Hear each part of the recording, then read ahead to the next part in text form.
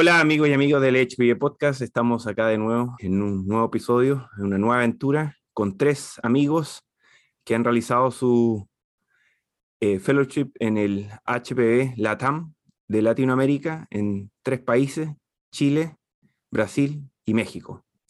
Con ellos queremos conversar su experiencia, sus anhelos, que nos cuenten un poco de qué se trata este fellowship y que nos motiven a postular si es que ustedes están pensando en postular. Bueno, hola amigos, ¿qué tal? ¿Cómo están? Bien, gracias. ¿Usted? Bien, bien, bien. Bueno, estamos con Gabriela, José y Gabriela. Y nos acompaña también Ismael Domínguez, que fue uno de los gestores de este HPB Fellowship.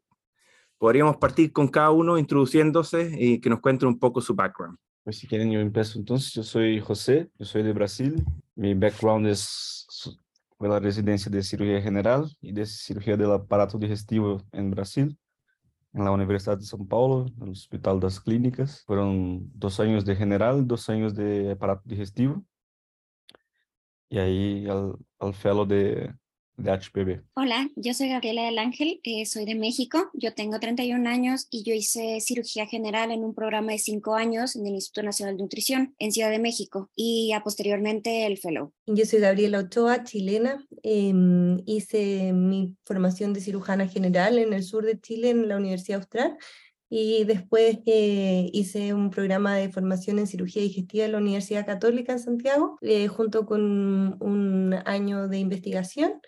Y ahora estamos cursando junto con los demás el primer año del Fellowship latinoamericano. Muy bien.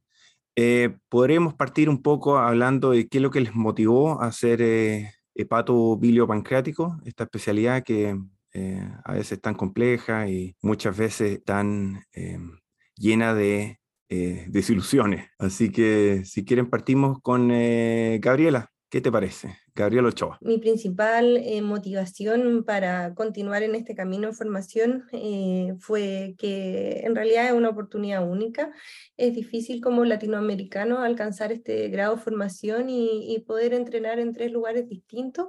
Yo creo que la mayoría de los cirujanos que nos dedicamos a HPB somos apasionados por la cirugía, por lo desafiante, por el tipo de pacientes y sobre todo por el impacto que podemos tener en ellos. Poder y sobre todo seguir formándose en este campo es muy importante para poder dar un tratamiento óptimo y que nuestros pacientes cuenten con el mejor tratamiento. Así que esa fue principalmente la motivación de conseguir brindar la mejor atención para nuestros pacientes en Latinoamérica. En la mayoría vamos a volver a nuestros países. Además, entrenar en centros de alto volumen y continuar esta senda que es difícil y es una oportunidad que había que aprovechar, ¿no? Cierto. Pasemos a José. Sí, estoy de acuerdo con la Gabi Ochoa. También lo que me encanta de la cirugía HPB es justo lo complejo, es lo difícil. Son las cirugías largas y creo que es lo que diferencia a un cirujano también cuando quiere hacer ese tipo de cirugía, justo su formación. Y creo que ese fellow nos posibilita una formación muy distinta, muy completa. El hecho de ver cirujanos distintos con sus maneras de operar distintas también es un hecho muy, muy importante de ese fellow, porque nos da los recursos así para que sepamos qué hacer en las situaciones que nos deparamos y que nos encontramos. A mí lo que me motivó de hacer hepatobiliar, realmente desde mi grado universitario, me parecía que era el tipo de patologías en las que más se puede impactar desde el área quirúrgica. Entonces realmente desde ahí me gustaba mucho cirugía de páncreas especialmente, era como la parte que creía yo que era determinante en el tratamiento de los pacientes. Eso es lo que me ha motivado a seguir buscando este camino de hacer HPB. La parte del fellow, creo que como mencionan mis compañeros, es una oportunidad muy grande el que podamos tener una certificación por la Asociación Americana, que podamos conocer distintos centros y a distintos mentores que nos enseñan distintas técnicas. Esa me parece que es algo muy bueno, que podamos complementar con los 3 centros. Muy bien. Cuéntenme un poco, y si quiere Gabriela, tu parte, hablando de esto, pero cuéntenme un poco cómo fue la aproximación a la postulación a este fellowship. ¿Quién les presentó la idea? ¿Cómo se atrevieron a ser los conejillos de India, los primeros en el fellowship? Yo soy, como les contaba, del Instituto Nacional de Nutrición, donde es una de las sedes del fellow nuevo. Y realmente conocí un poco este fellow porque el doctor Ismael me había platicado acerca del proyecto, que querían crear un fellow en el que se pudiera alcanzar el volumen, que pudiéramos alcanzar un grado de certificación mayor. Entonces eso, desde ahí me parecía muy interesante. Él justo me había contado acerca de estas ideas de que yo pudiera presentar para este fellow, y pues sí, ha sido una oportunidad que agradezco muchísimo. Entonces me ha parecido que aunque seamos la primera generación, ha habido cosas buenas, cosas que hemos identificado que pueden ser áreas de oportunidad, pero creo que en general la visión es que ha sido una oportunidad excelente para los tres. Sí, a mí fue un poco parecido con lo que ha dicho Gaby. El doctor Paulo Herman, que es mi gran mentor, me presentó esa posibilidad, me dijo que aplicara si tuviera el interés, y sí me pareció una gran oportunidad. Claro que sí, yo creo que nosotros como la primera generación ayudamos un poco a desarrollar el programa como sí, ¿no? Porque hay toda una cuestión logística y de cambio de país que fuimos los primeros a enfrentar, pero creo que todo ha sido muy bueno hasta ahora, y todos los jefes, los adscritos, fueron súper amables y nos apoyaron en todo lo que fue necesario. Bueno, yo estaba cursando mi segundo año de la subespecialidad digestivo, y cuando se empezó a gestar este proyecto, y así como los demás, con muy buena relación con el equipo de la Universidad Católica, y también mi mentor, y de quien estoy muy agradecida, que es Martín Di, me comentó acerca del proyecto, las posibilidades, y en el fondo él también me mostró cuáles eran las ventajas y las ganancias de poder seguir en una formación así. Yo tengo un contrato con un hospital en el sur de Chile, pero conseguí que ellos también apoyaran este proyecto y continuaran apoyando mi formación. Así que poco a poco fue gestándose la idea y las ganas de participar y finalmente de postular, pero siempre impulsada por mis profesores. Y sobre todo yo creo que los demás compartimos que estábamos en un centro donde estábamos muy cómodos, donde estábamos aprendiendo mucho. Yo creo que es súper importante la curva de aprendizaje, y cuando uno ya empieza a ganar más seguridad y a conocer más de la cirugía hepatobiliar, se da cuenta que necesita un programa de formación formal, donde uno pueda tener, además de una certificación, el reconocimiento de los pares, y poder ir empujando un poco los límites de lo que hace cada uno para poder entregarlo en nuestro centro. Creo que esa fue el sentimiento y las ganas de postular. Perfecto. ¿Por qué nos comentan un poco para entender? Porque los tres vienen de centros súper importantes en Latinoamérica, y uno dice no solo en Latinoamérica, sino que además dentro del HPB mundial. ¿Qué es lo que Gabriela Ochoa sentía que le faltaba, que necesitaba viajar por toda Latinoamérica, con todo lo que significa, para hacerse mejor cirujano HPB? Mi necesidad era que finalmente en la formación de digestivo es un año de HPB, y yo sentía que estaba mejorando mucho en cuanto al manejo de cirugías, pero aún así no tenía la seguridad en todos los casos complejos, y sobre todo en los de resolución, que son más avanzados. Por lo mismo, yo sentía que el poder entrenar además en otros centros que tienen tanto volumen, y salir un poco de la zona de confort, que era el centro donde yo ya estaba formándome, completé casi 4 años, iba a ser importante para poder manejarme en otros escenarios. Y además, yo siento también que el poder salir y hacer un fellowship formal reconocido por la Asociación Americana iba a hacer que en el país, por lo menos en mi país, en Chile, yo igual diera un salto y lograra un mejor reconocimiento de parte de los pares, y acelerara un poco mi curva de aprendizaje. Yo creo que eso fue lo que yo sentí principalmente, la oportunidad de la certificación y la oportunidad de exponerme a más casos y poder hacer casos más complejos.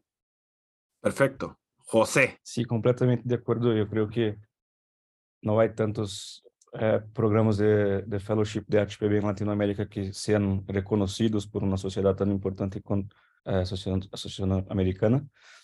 Y claro, nosotros ya venimos de centros grandes. Mi volumen de casos en el hospital de las clínicas ya era grande, ya era bueno. Y tengo nada más que agradecer a ese hospital y a mis mentores, especialmente al doctor Paulo Herman.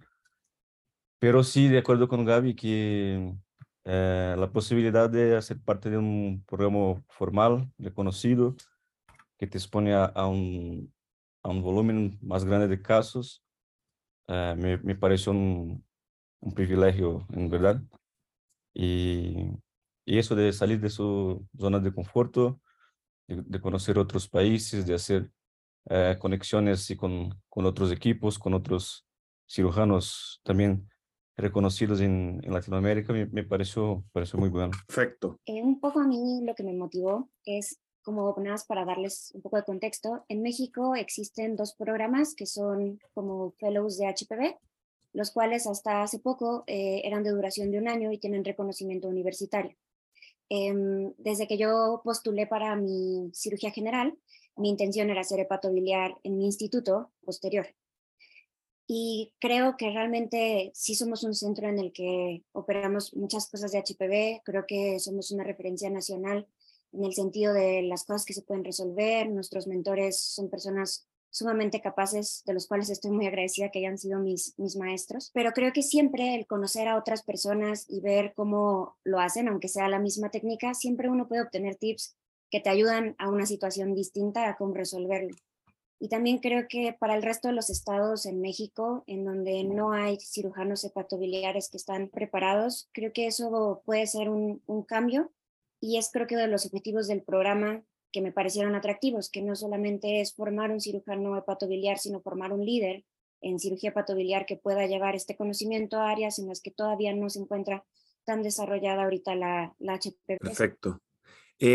¿Por qué no partimos, Gabriela, haciendo una descripción de, para los que no conocen todo el itinerario de lo que lleva este fellowship en Latinoamérica? ¿Por qué no nos describe un poco cómo son las rotaciones, cuánto dura el fellowship y cómo está diseñado este tiempo de fellow?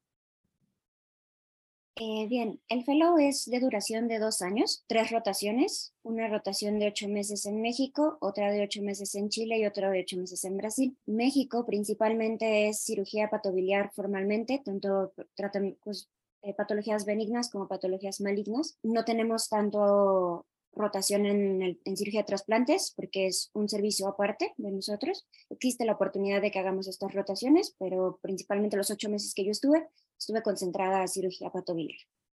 En Chile es un equipo conjunto, tanto de trasplantes como cirugía hepatobiliar.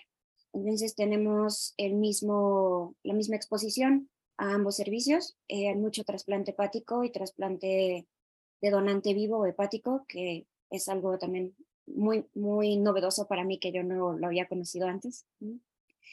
Y en Brasil está dividido en 2 rotaciones, que son 4 meses en trasplantes y 4 meses en hepatobiliar. Yo aún no paso todavía por la rotación de Brasil, entonces de esa no les puedo dar tantos detalles aún. A esa le vamos a preguntar a José. Sí, es eso. Rotamos en 4 meses en Brasil en el servicio de trasplantes de hígado y de órganos del aparato digestivo. Es un servicio que tiene un volumen muy, muy grande. En 2022 hicimos 160 trasplantes de hígado en Brasil. Entonces es un volumen alto de trasplantes. También las procuraciones, ¿no? Que son yo creo que son un gran ejercicio de técnica quirúrgica para los fellows y son una cirugía muy, muy buena. Y después 4 meses de rotación en la cirugía HPB. Ahí rotamos en 2 institutos de Brasil. Uno es el Hospital das Clínicas y el otro es el Instituto del Cáncer, que se llama ICESP. Ahí tenemos también 1000 camas de hospitalización, como 30 quirófanos y hay un volumen muy, muy grande de cirugías. Gaby, ¿por qué no nos cuenta un poco páncreas? ¿Cómo son los equipos? Hay en algunos países donde páncreas está anexado a hepatobiliar y hay en otros países donde páncreas es un estado por sí mismo. En Chile, por ejemplo. Gaby, ¿cómo es la relación páncreas-hígado? Bueno, en Chile, la relación en la Universidad Católica, los cirujanos que se dedican a HPB, el equipo es un equipo mixto, entonces son los cirujanos que hacen trasplante, hígado y páncreas. Entonces, por lo mismo, la relación es bien cercana. Y en general estamos trabajando con la misma visita y es un equipo que está en conjunto. Porque además en Chile uno tiene la posibilidad también de rotar en el Hospital Sotero del Río, que todos conocemos muy bien, que es una gran oportunidad, y ahora ellos también tienen el trasplante, hígado y páncreas, entonces también es todo bien mezclado. Y la verdad es que tiene la ventaja de que uno trabaja en el mismo equipo y por lo mismo está siempre enterado de todo, y el volumen, como no es tan alto en las tres cosas, da para que uno pueda manejar todo.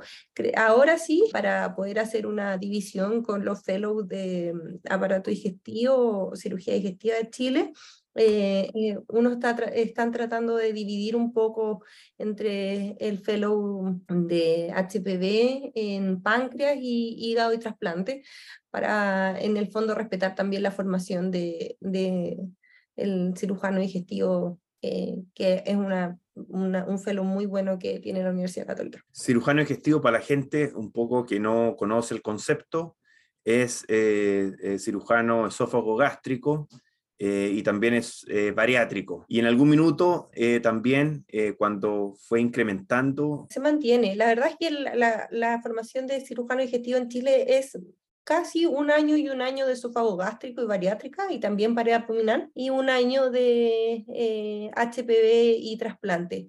Y se mantuvo esa relación. De hecho, ellos quienes son nuestra principal ayuda en los procedimientos de procuramiento, y se da un trabajo bien conjunto, que es lo mismo que estoy viviendo yo ahora en Brasil. Estoy en mi rotación de Brasil, donde ellos también tienen una residencia de 2 años de aparato digestivo, donde ellos además tienen coloproctología. Entonces, la verdad es que nosotros tenemos que siempre trabajar bien en conjunto con ellos. Yo creo que es una ventaja de Latinoamérica. Por lo menos siempre lo veía desde el punto de vista de la cirugía bariátrica, en una forma de ejercitar cirugía mínimamente invasiva, que es mucho más reglada y que permite avanzar en cirugía mínimamente invasiva hepatobiliar. ¿Qué te parece a ti, José, ese comentario? No, sí, estoy de acuerdo. De hecho, en la residencia de cirugía digestiva de Brasil, nosotros hacemos un buen volumen también de cirugías bariátricas y creo que es un buen ejercicio especialmente de las suturas laparoscópicas, de las anastomosis, del manejo de las engrapadoras, y yo creo que sí, te permite desarrollar mejor tus habilidades laparoscópicas. En México no existe este programa de cirugía digestiva, Claro. solamente tenemos el programa de cirugía general. Para la mayor parte de los lugares son programas de 4 años, y en mi hospital y posiblemente algún otro par de hospitales en México tengan un programa de duración de 5 años. Si uno quiere hacer bariátrica, tiene que hacer un año extra de cirugía bariátrica. Mismamente, si quiere hacer mínima invasión, normalmente existen cursos de cirugía laparoscópica avanzada, que es también un año extra, y lo mismo para hepatobiliar. Particularmente en el Instituto Nacional de Nutrición, los residentes de cirugía general tienen mucho contacto con el hepatobiliar porque es una de las áreas más fuertes de nuestro hospital. Entonces sí, creo que es de los pocos programas de residencia en México que realmente tienen ese contacto con cirugía hepatobiliar, a diferencia de muchos otros lugares para hacer cirugía general en México. ¿Y qué te ha parecido a ti esta aproximación a cirugía mínimamente invasiva en los distintos centros? Bueno, tú no has estado en Brasil, pero por lo menos algo pudiste ver en Chile, me imagino. Sí, en Chile en realidad mucho de lo que se opera de hepatobiliar es mínimamente invasivo. Creo que ha sido súper bueno para mí, porque si bien en Nutri estamos intentando como hacer bastante más de mínima invasión, creo que en Chile la formación que ellos tienen les permite que haya bastante más cirugía de mínima invasión. E igual un poco las facilidades que da el centro para hacer cirugía laparoscópica, creo que es algo bastante bueno. Y tienen también un programa de simulación laparoscópica que nos lo están dando esta oportunidad a los fellows para que podamos hacer las certificaciones de laparoscopía y también laparoscopía avanzada en hepatobiliar en ese centro de simulación. Cuéntanos un poco, ¿tú por dónde has rotado, José? ¿Has rotado en México? En Brasil y ahora estoy en México. Buenísimo. Chile. Hablemos de México. Tiene una tremenda escuela de cirugía pancreática con el profesor Carlos Chan, está ahora Ismael, y quizás se me olvide un par de más. Ismael una vez me corrigió que el doctor Mercado es el gran maestro del Instituto Nacional, así que no me olvide de mencionarlo. ¿Qué te ha parecido a ti esa aproximación de cirugía pancreática? ¿Qué has visto nuevo? ¿Qué es lo que te llama la atención? ¿Qué ha sido interesante? La gran ventaja que tiene este fellowship es que uno puede ver cómo lo hacen en distintas partes y tienen el mismo resultado, o un poco mejor quizás. ¿Qué es lo que te llama la atención? Pues sí, en México yo he aprendido muchísimo, principalmente sobre la cirugía de vía biliar, que operamos muchas cirugías de vía biliar, muchas reparaciones de lesión de vía biliar. Y esa es una cirugía difícil de hacer y aquí he aprendido muchísimo sobre eso. También, claro, con los grandes maestros de la cirugía de páncreas. Me encanta cómo opera el doctor Chan, el doctor Ismael. Todos son muy amables, muy gentiles, así dejan operar, te enseñan. Una cosa muy interesante de la cirugía pancreática de aquí que me gusta y que incluso ya están haciendo ahí una investigación y que pronto ya van a publicar es el uso de las sondas, de los stents en las anastomosis pancreáticas así externalizados. Yo creo que tienen un buenísimo resultado con eso aquí. Las complicaciones son, yo creo que bajan muchísimo con esa técnica con la cual hacen la cirugía aquí. Cuéntanos un poco de la técnica. Esos son stent externos, ¿cierto? Sí, sí. Se mete un stent externo por la asa de la reconstrucción de la anastomosis pancreática, que sale por la pared abdominal y que tiene una posición ahí como que transanastomótica, ¿no? En la anastomosis del pancreato yeyunal. Y eso les va muy bien. Los pacientes complican menos a mi ver así. Necesitamos ver cómo salen los resultados de la investigación, pero a mí me parece muy bien esa técnica. Esto es interesante, ¿o no? Y quizás ustedes se ven enfrentados muchas veces a esto. Stent externo. Yo en Chile no lo vi, y cuando lo conversamos con el doctor Chan, él me dijo que a todos le hace stent externo. Pregunta Gaby, si quieres tú puedes empezar. Con estos cambios de técnica, ¿cómo un fellow recibe estos cambios de técnica? Anastomosis pancreática y sugerencias de cómo hacer una anastomosis pancreática. Por ejemplo, a mí me ha tocado pasar por montones de lados, millones, bueno, y todos creen que hacen la anastomosis mejor del mundo. ¿Cómo hace un fellow que tiene que ir rotando por distintos grupos cada 8 meses para lidiar con esta esquizofrénica mental? Bueno, yo creo que esa es la ventaja de este nivel de formación. Creo que todos ya somos cirujanos relativamente formados y por lo mismo tenemos una visión crítica de estas nuevas alternativas, pero yo creo que de todas maneras es una tremenda ganancia porque todas las veces uno está analizando una nueva técnica, conociendo una alternativa. Y de repente sí cuesta un poco, uno está pensando, bueno, pero esto no se hacía así, se hacía de esta otra forma, irá a dar resultados, pero yo creo que el estar en una posición de estudiante todavía hace que uno tenga la cabeza muy abierta y sea muy receptivo a aprender otras cosas.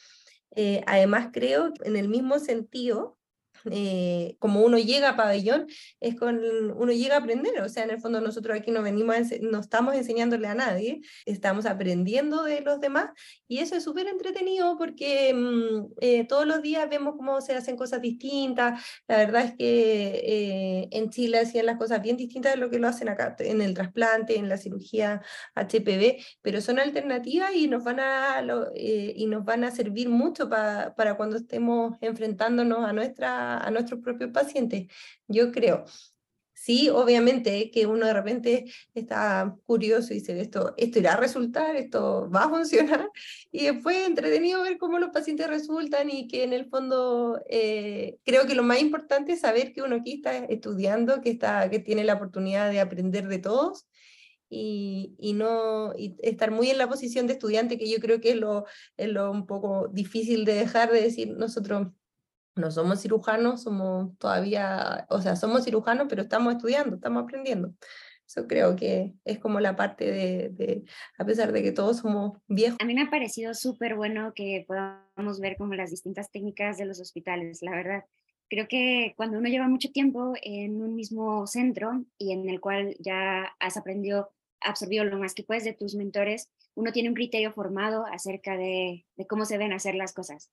Pero como dice Gaby, creo que hemos estado en una posición muy receptiva y yo siempre que entro a las cirugías intento absorber todos los tips que veo y todos los tips que me dan de qué creen que mejora en algunos casos, ¿no? Y creo que uno eventualmente va a elegir y decir, como yo vi que en este caso le fue bien, si hicimos esto, lo puedo complementar con lo que ya sabía. Eso se me ha hecho súper bueno. Y sí, claro, uno va viendo cómo evolucionan los pacientes con las distintas técnicas que se usan, los pequeñitos cambios que se hacen, si ayudan o no ayudan, y nos puede eso ayudar a formar cada uno una técnica que digas, esto es lo que a mí me funciona. Eso creo. ¿Tienen actividades académicas en conjunto, ustedes tres, como grupo? ¿O se van anexando a las distintas actividades académicas que me imagino ocurren en cada uno de los centros? Pues sí, ya hemos tenido algunas clases en conjunto de los 3 centros. Nuestra idea es organizar una clase al mes, al menos así, con los 3 centros juntos, pero en la gran mayoría de las actividades académicas son en los respectivos centros, ¿no? Cuando estamos en México, hacemos las actividades de México. ¿Has tenido tiempo de hacer algo de investigación? Creo que es un poco una motivación personal que hemos estado intentando aprovechar, estar haciendo un poquito de investigación, y idealmente sería buenísimo si pudiéramos tener como un resultado por cada uno de los centros. Creo que eso aportaría muchísimo al fellow. A veces con las actividades clínicas que tenemos y quirúrgicas todos los días, se vuelve un poco más complejo, pero creo que es un esfuerzo extra que sí vale la pena también y que creo que los 3 hemos aprovechado bastante bien. Hablemos un poco de qué es lo que significa vivir estos 2 años en el fellowship, del punto de vista personal. Cambiarse de país, idioma. Bueno, de todas maneras es un desafío personal. Yo creo que, por supuesto que todos tenemos una historia y significa igual dejar un poco, depende de las ganas que cada uno tenga, pero dejar a la familia, los amigos y cambiar completamente el switch. Creo que obviamente el desafío de aprender portugués no es menor, que a pesar de que es bien similar al español, es difícil, y creo que esa es una de las mayores dificultades del cambio de centro de México y Chile a Brasil. Por supuesto que uno encuentra personas nuevas, que todo el mundo es muy gentil, todo el mundo está muy abierto a ayudar, como somos los primeros, estamos haciendo de pioneros en esto. Estamos siendo bien observados y bien seguidos de cerca, pero por supuesto que el sacrificio aquí es dejar un poco los proyectos personales, dejar un poco la vía cómoda después de haber hecho ya una subespecialidad, de querer tener proyectos familiares que tienes que postergar por 2 años en pos de tu formación académica, que tiene sus ventajas, pero obviamente que es algo que hay que balancear y no es fácil. Y bueno, después de a poquito uno ya va dominando un poco el portuñol, que es la dificultad aquí, y ya va siendo todo un poco más fácil. Yo creo que está un poco más fácil para nosotros comprender el español que al revés. Pero sí es eso de vivir 2 años ahí viajando por Latinoamérica y aprender un nuevo idioma y hacer nuevas conexiones así, nuevos contactos. Yo creo que eso todo es una gran ventaja del fellow. También conocer la cultura de los países distintos. La cultura de México me encanta. Es un país lindo y eso es una experiencia que no tiene igual, yo creo. Ha sido súper, súper buena. Yo considero que el fellow no solamente es el crecimiento profesional, sino ha representado para todos un crecimiento personal importante. Los retos que implica el cambiar de centro, el volverse a acostumbrar a un equipo de trabajo, en generar liderazgo también en el equipo de trabajo, son experiencias que nos han aportado mucho, nos han aportado mucha resiliencia también a todos los cambios que hemos presentado, que finalmente, como dice Gaby, nosotros estamos muy motivados en formarnos mejor profesionalmente, que es parte de por lo que estamos haciendo esto, pero la parte personal sigue siendo importante. Entonces, eso también genera un peso cuando uno está en otro país, cuando estás lejos de las personas conocidas y te enfrentas también al reto de que en 8 meses tienes que lograr no solo tener una buena relación con las personas que trabajan ahí, con el equipo, sino también lograr obtener una posición en el equipo para que uno pueda tener aprendizaje y cosas que regresen. Entonces, eso es un poco, si tuviéramos quizá más tiempo, lo tomaríamos con más calma, pero al ser 8 meses, creo que acelera mucho el proceso de que nos acostumbremos a ellos, que trabajemos en equipo y que logremos obtener beneficios para todos. ¿A ustedes les parece correcto que sean 8 meses seguidos? ¿O les gustaría que fueran 4 meses, 4 meses? ¿O les parece está bien esto de hacer bloques de 8 meses y terminar los 2 años? No, yo creo que sí está mejor. Además porque hay un periodo de adaptación, ¿no? Como de unos 2, 3 meses en que tardamos a que todos del servicio nos conozcan y empiecen a confiar en nosotros. Entonces yo creo que sí, 8 meses también. De todas maneras, no lo dividiría más. Creo que el periodo de adaptación ya es difícil, entonces ya tener que acostumbrarse más de nuevo, no, 8 meses es lo justo para poder acostumbrarse un poco al nuevo centro. ¿Quién de ustedes se fue con familia? ¿O quién de ustedes se fue con más de una persona? En mi caso, mi marido me acompañó los primeros 4 meses acá en Brasil y también el primer periodo en Santiago. Sin embargo, obviamente que él también tiene sus proyectos personales y ahora vamos a espaciar y cada uno va, y él va a tratar de viajar, porque la verdad que es una de las dificultades, que es que en el fondo el ser 8 meses, igual para la persona que va a viajar con uno, en mi caso mi marido, no tengo hijos todavía, es más difícil de mantener un trabajo o una actividad en un país que no es el mismo idioma o donde tu trabajo tampoco es tan fácil de sostenerse. Obviamente yo creo que hay casos en los que se va a poder, otros en los que no, pero de todas maneras es una dificultad el periodo, el tiempo de 8 meses. Si fuesen 2 años es más fácil establecerse. Claro. Estoy viajando sola. No he tenido en ese sentido ningún problema. Mi familia ha tenido la oportunidad de irme a visitar un par de veces estando ahí en Chile, para que no me sienta tan sola.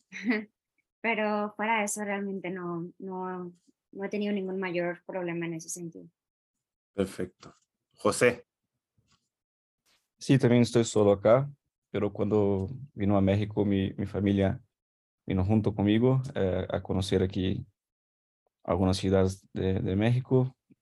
También ya me visitó mi novia, mis familiares, pero aquí vivo solo también. Buenísimo.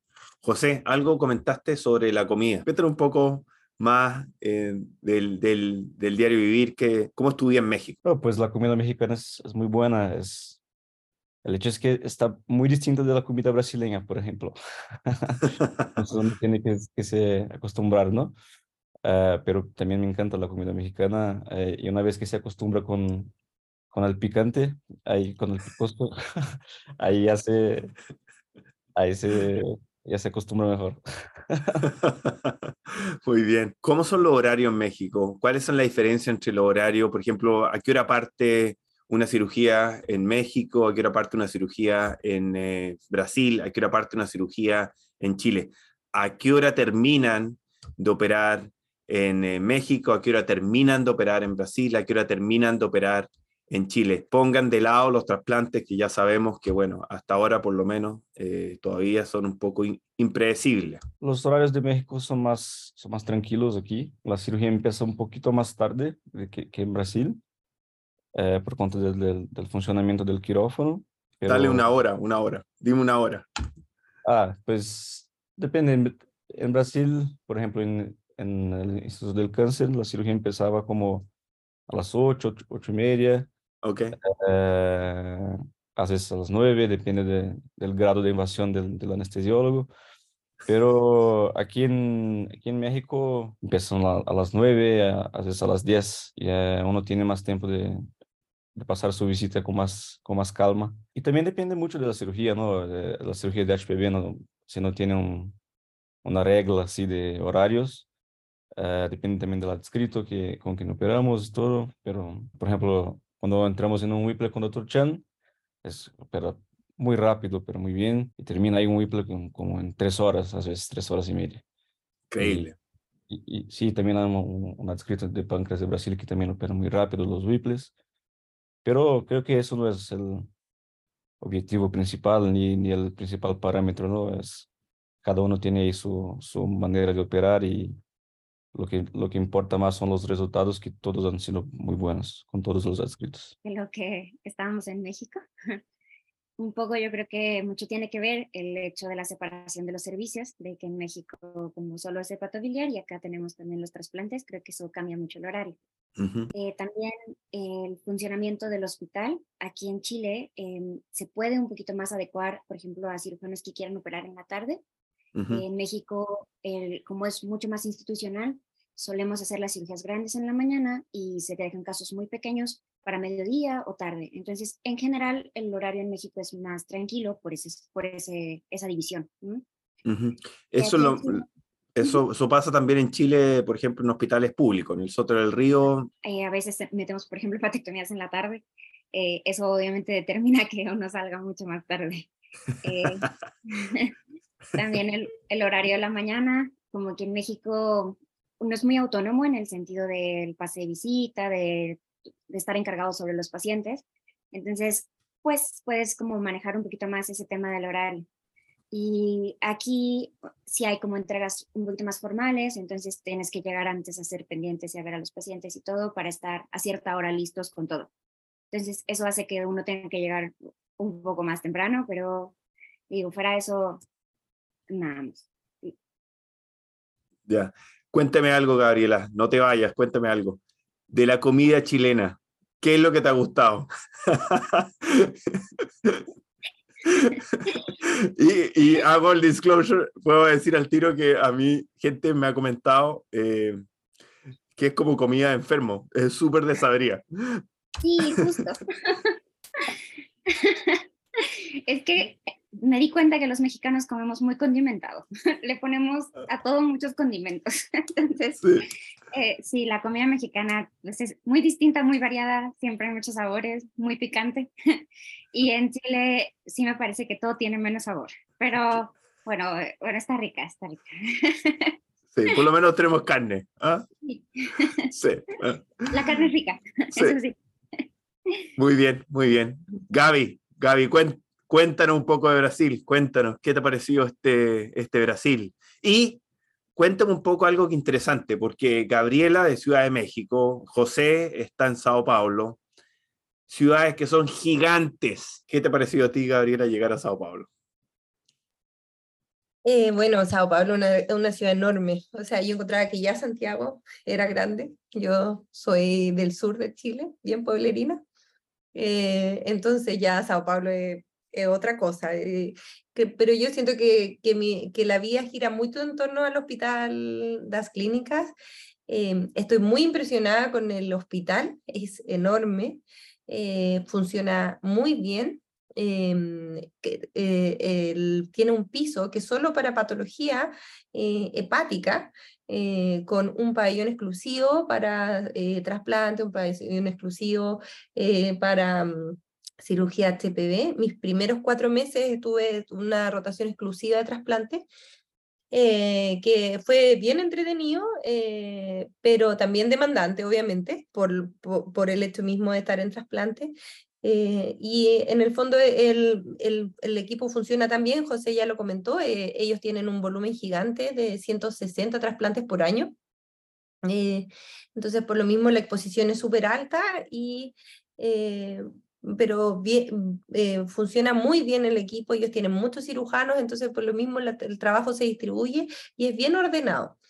Y ahora estoy en una rotación que es exclusiva de HPB, donde se desarrolla principalmente entre el hospital y un anexo que es una institución que funciona independiente que se llama ICESPI. Para la realidad de los latinoamericanos es una cosa bien particular, es un edificio de 22 pisos dedicado a cirugía oncológica, que funciona perfecto. Funciona como si fuese una institución privada, yo lo comparo un poco como era la Universidad Católica, pero es absolutamente público. Y para mí los horarios han sido estupendos, ellos parten mucho más temprano, si bien la cirugía parte 8, 8:30, es porque el paciente está en pabellón a las 7 de la mañana y a esa hora comienza la anestesia. Y a esa hora es cuando nosotros llegamos a pabellón. Que me parece estupendo, todo parte antes. Y por lo mismo también uno termina antes y es bien agradable y el funcionamiento del pabellón, de la evaluación prequirúrgica y todo, es muy buena. Yo creo que Sao Paulo es una ciudad súper entretenida, tuve la suerte de estar acá en Carnaval, todavía estoy sorprendida de lo entretenido que pueden ser los brasileños. Y conociendo todos los días un lugarcito más, que todavía obviamente no conozco todo acá lo más cerca, pero ha sido bien entretenido. José tampoco conoce todo probablemente. No, nadie, yo creo. No, claro que no. Y la comida, no te vayas, Gaby, no te vayas. Y la comida, ¿qué te ha gustado de la comida brasileña? Todo. Bueno, yo soy fanática de la comida chilena, pero acá la comida brasileña es muy buena, pero el problema es que comen muchas cosas al mismo tiempo, y es muy calórica. Entonces acá nadie come, en Chile es muy habitual comer arroz con pollo, que lo encuentro delicioso, o arroz, acá tienen que comer poroto, arroz, ensalada, 3 tipos de carne. Entonces como todavía no, en todos los lugares donde uno va a comer no tiene, casi todos son rodicios. Entonces, creo que la mentalidad chilena me ha jugado un poco en contra porque he comido de forma excesiva estos últimos meses, por aprovechar. Pero ya tenemos ahí un asado, un churrasco brasileño programado con la Gaby. Pero Como la muy carne bien. brasileña. ¿Les parece que nos cuenten un poco y si está Ismael, quizás también se pueda... Ismael, si tú estás escuchando, cuéntanos si te gustaría comentar algo. A mí me encantaría saber también la opinión de uno de los directores de este fellowship. Te vamos a dar tiempo, tú tranquilo. Todavía nos queda acá entrevista, pero para que no te vayas y no te sientas excluido. Cuéntenos un poco los volúmenes, como para entender y transparentar. En realidad yo creo que el volumen ha sido muy bueno. Yo ahorita lo que llevo en México y lo que llevo en Chile ha sido en general bueno. Creo que cada centro tiene más de algunas cosas. Por ejemplo, en México, la verdad, hay mucha vía biliar, entonces mucho volumen en ese sentido. De los requisitos que nos piden para la certificación, realmente yo terminé mis requisitos de vía biliar ahí porque sí es bastante abundante. Lo mismo páncreas, creo que páncreas tenemos muy buen volumen. Como todo es variable, y hay semanas en las que por algún motivo no se logró programar algo, no llegó paciente que sea como que esté en estado perfecto para ser resecable, ¿no? Mucho estamos teniendo también la corriente en México de darles neoadyuvancia, cosa con la que estoy muy de acuerdo, pero entonces eso a veces limita un poco más los pacientes quirúrgicos que pueden entrar de primera intención. Pero realmente aún así, a pesar de eso, tenemos buen volumen en cuanto a páncreas. Hígado a veces ha sido más variable también, sobre todo porque siento que un poco más tenemos bueno, los casos que yo tuve en México eran como por colangio intrahepático, más que por hepatocarcinoma. Entonces, pues como sabemos es difícil a veces encontrar un colangio que esté en posición resecable bien, ¿no? Entonces, eso tal vez limitó un poco las hepatectomías.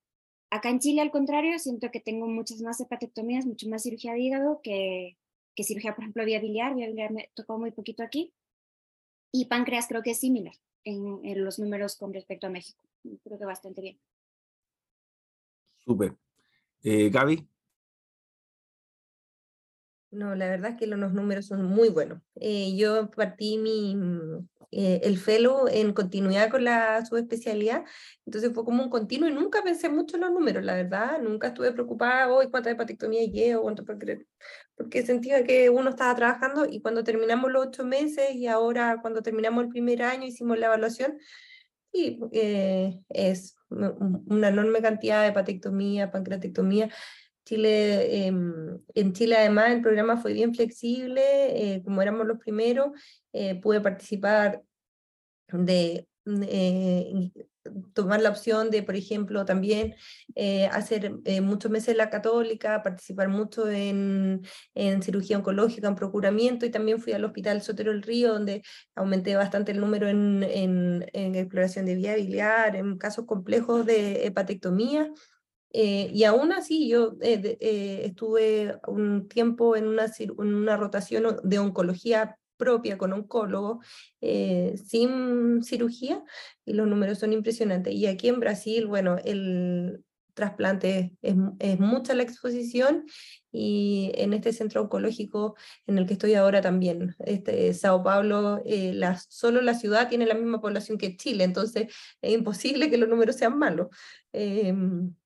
Y también se ha arreglado un poco para que tengamos exposición semanal a varias cirugías grandes, así que estoy súper contenta en ese sentido. Es algo que no había pensado, y porque quizás es un poco más el modelo americano, esto de ir pensando cuántas pancreatectomías necesitas, cuántas hepatectomías, y por lo menos en mi visión y en mi formación anterior no estaba esa mentalidad, sino yo nunca pensé mucho en cuántos números necesitas para la curva de aprendizaje, y ya ahora es algo que he ido integrando a la mentalidad y a la formación. Sin embargo, creo que no es lo fundamental, pero si es así como vamos a evaluar este fellowship, de sobra que estamos ganando. Bueno, José, cuéntanos tu visión de esto. No, pues sí, yo estoy muy contento con el volumen del fellow. Yo creo que ya hemos visto que tenemos uno de los volúmenes más largos del Fellowship Council, con ese primer año.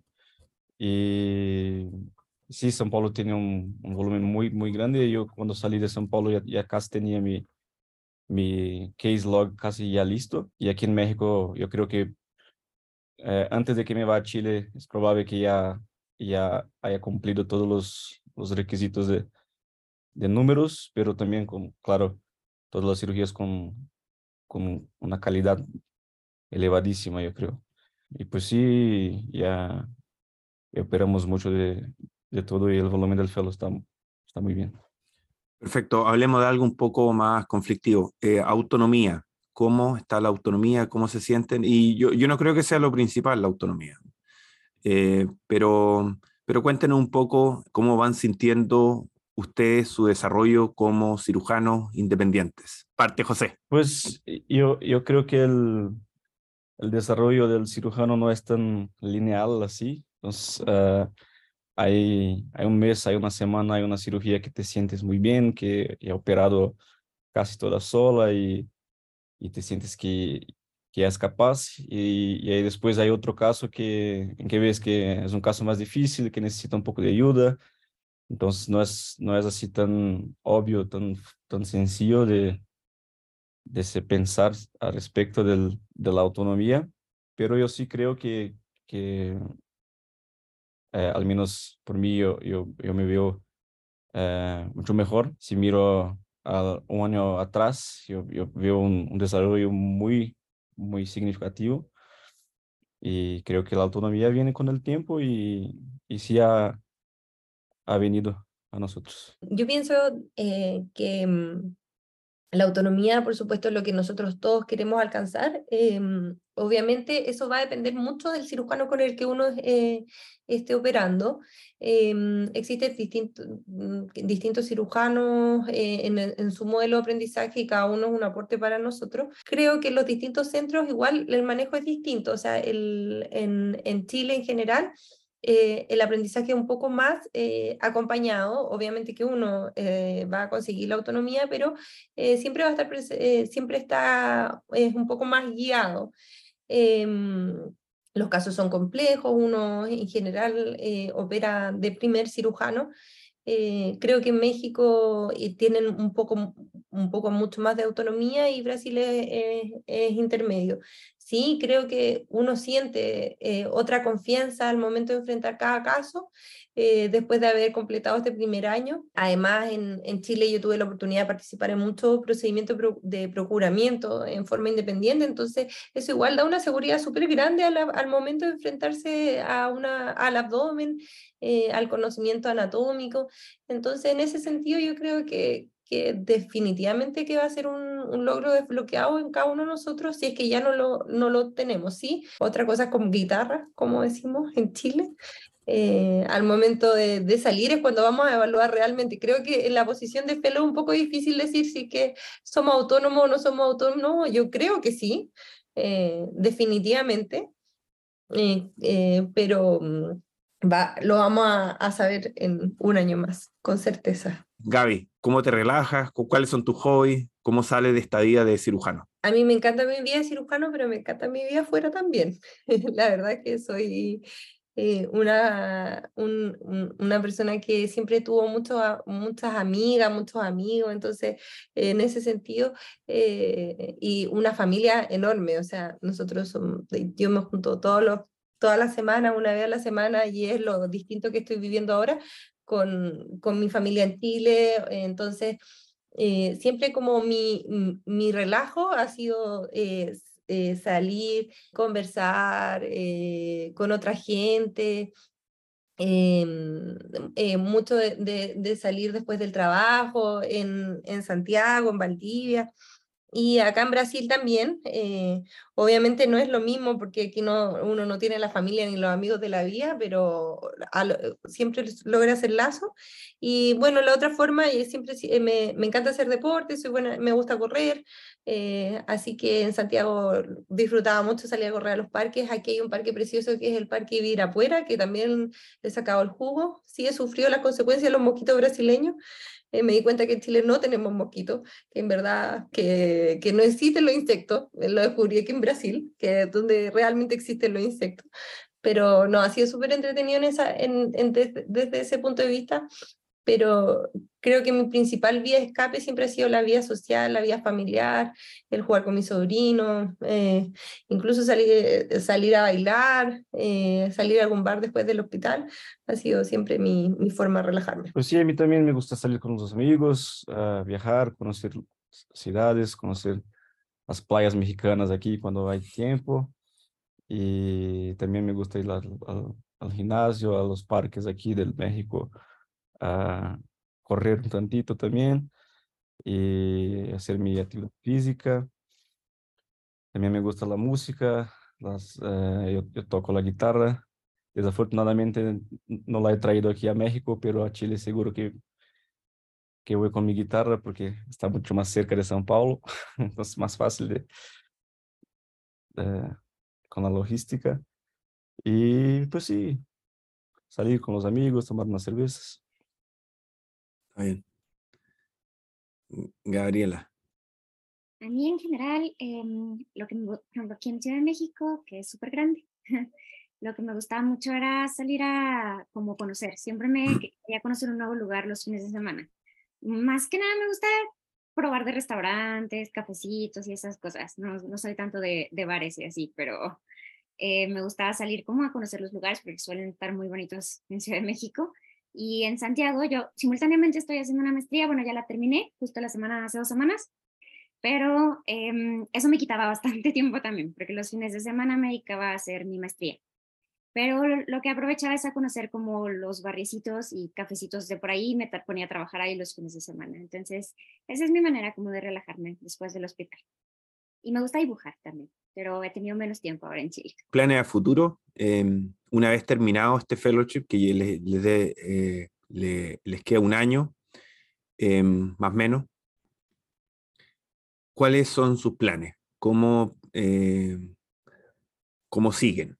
A mí me gustaría un poco fortalecer más la parte de mínima invasión, que siento que es algo que se puede aportar aquí en México. Algo que también he visto que es súper, súper importante es como la parte del donante vivo. No es formalmente un fellow de trasplantes y no es mi objetivo dedicarme solamente a eso, pero creo que es algo que de alguna manera en la gestión, mi maestría que yo hice es de gestión y dirección de institutos de salud. Entonces creo que es algo que nuestro instituto tiene muchas herramientas con las que se podría gestionar un programa así, que realmente cambiaría el curso de la salud en México y el tema del hígado. En el tema de HPB, quizá yo soy realmente de provincia de México, yo no soy de Ciudad de México. ¿Dónde? Yo soy de Veracruz. Veracruz. Sí, hice toda mi formación de cirugía y la última parte de pregrado en Ciudad de México. Entonces realmente llevaba yo en Ciudad de México ya 8 años, pero sí he identificado que hay muchas cuestiones fuera de la Ciudad de México que está muy centralizado que se pueden también fortalecer. Entonces, a mí me gustaría quizá trabajar un tiempo para poder identificar qué áreas son las que más hacen falta. Como digo, yo creo que la parte de mínima invasión sí, pero también depende mucho de los recursos en Latinoamérica. Entonces, creo que dependiendo del centro en el que tú estés, puedes identificar como qué áreas puedes fortalecer y eventualmente quizás hacer, no un fellow, pero una estancia en la que puedas, una rotación que puedas lograr fortalecer esa parte y llegar a gestionarlo en estos trabajos. Súper. Pues a mí me encantaría regresar a São Paulo y quedarme en la Universidad de São Paulo. Todavía no tengo nada ya con un programa muy claro, pero sí ese es mi plan.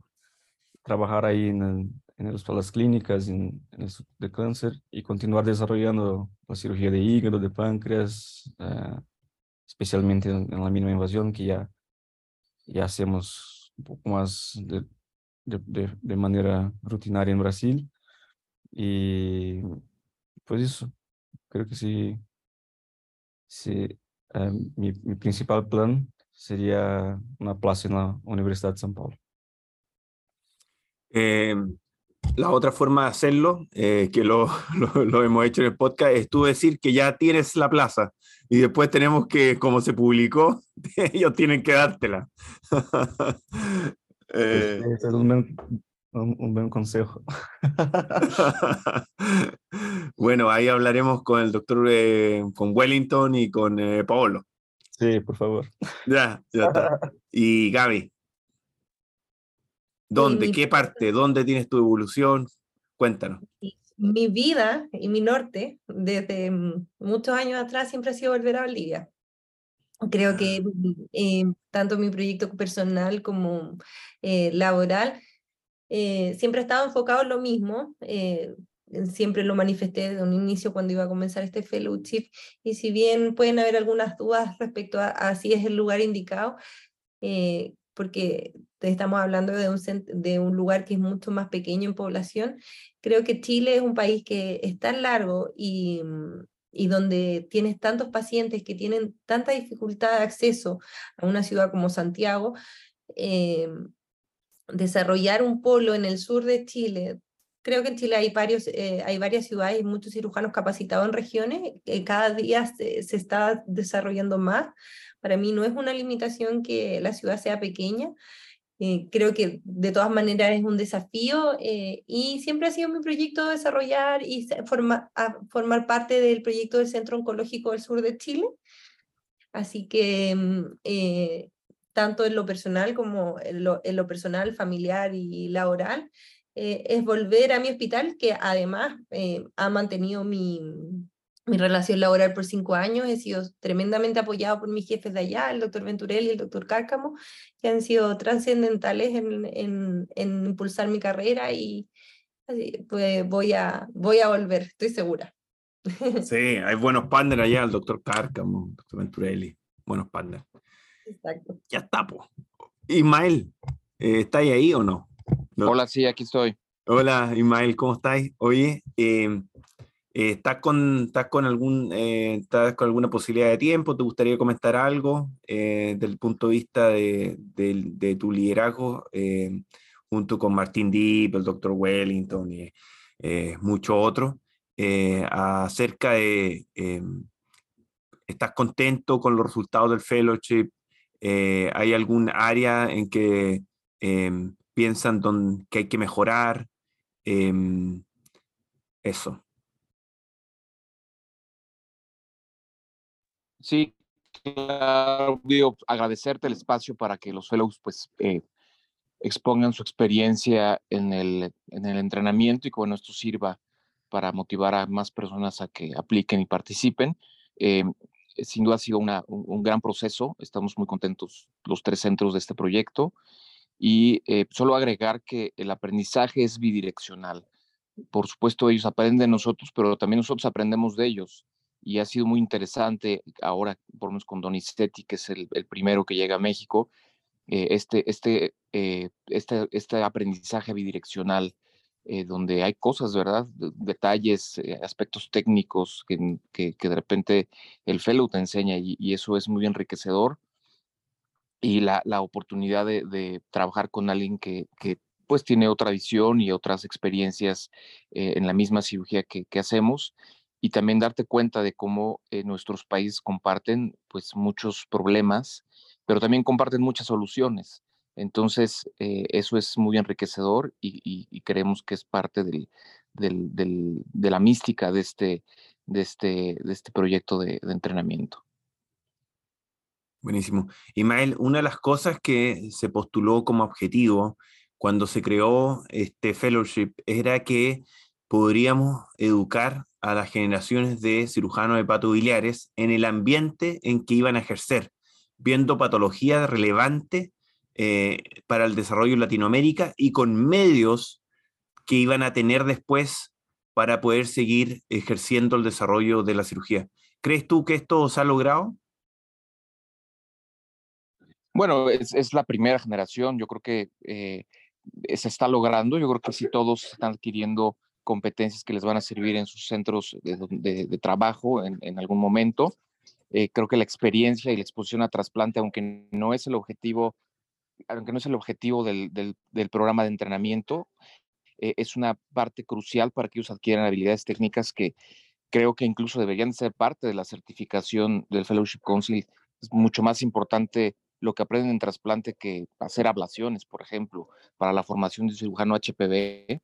Y creo que eso sí les va a servir mucho en los lugares a donde ellos regresen a practicar. Y creo que si el programa de entrenamiento sigue en este camino, pues eventualmente lograremos que en cada país exista una semilla de gente con estas competencias de cirugía HPV que pueda hacer crecer y mejorar la atención a la salud de este grupo de patologías en cada uno de los países de nuestra región. Ya está, fantástico. Bueno, amigos, creo que hemos logrado un buen número de minutos conversando acerca del fellow. Ustedes, si tienen alguna cosa que agregar, yo encantado, pero me parece que hay material de sobra. Si quieren, se despiden en sus en sus respectivos idiomas. Sí, por supuesto. Bueno, en primer lugar, gracias Eduardo por invitarnos a compartir nuestra experiencia. Creo que igual siempre ayuda a hablar de lo que estamos viviendo y para que los demás puedan conocer. Pero por supuesto que no me puedo ir sin agradecer. Yo creo que todos los que estamos acá tenemos un sentimiento profundo de agradecimiento, sobre todo por la gente que nos ha apoyado y nos ha impulsado. La lista sería infinita, me encantaría nombrar a cada uno de los cirujanos que han participado en mi formación, que han sido demasiado importantes, pero en términos generales, al Hospital de Valdía por siempre haberme apoyado y a la Y por supuesto la Universidad Católica, a Martín, a todo el equipo HPB que han sido tremendamente importantes en mi formación, también al Hospital del Sotero del Río, que son súper importantes también, han marcado mi vida en forma muy positiva, y por supuesto a mi familia, a mi marido y a mis amigos, que son los que nos han puesto el hombro para que podamos estar acá. Así que solo eso, gracias. Gabriela, dejamos al portuñol al último, Yo nada, solo quisiera agradecer por este espacio. Creo que este fellow es el resultado de un tremendo esfuerzo de todos nuestros mentores y es algo de lo que estamos súper agradecidos. Creo que este fellow crezca, va a ser algo determinante para Latinoamérica y qué bueno que tengamos este espacio de poder platicar un poco la experiencia y todas las cosas buenas que hemos vivido en estos meses. Y pues nada, solamente agradecerle a todos mis mentores porque desde chiquita me inspiraron para hacer esto y yo creo que todo eso va a generar un cambio eventualmente, que ese es el propósito, que podamos ayudar a las personas con esta formación. ¿Seguro que en portugués? Seguro. Está bien, voy a hablar despacio entonces. Eu quero agradecer a todos esse espaço para a gente poder falar sobre o Fellow. Eu acho que tem sido um programa excepcional, muito bom. Mostra a força da América Latina, a força dos nossos serviços, o volume que a gente tem, a capacidade dos chefes e dos serviços em receber pacientes complexos e em formar cirurgiões muito competentes.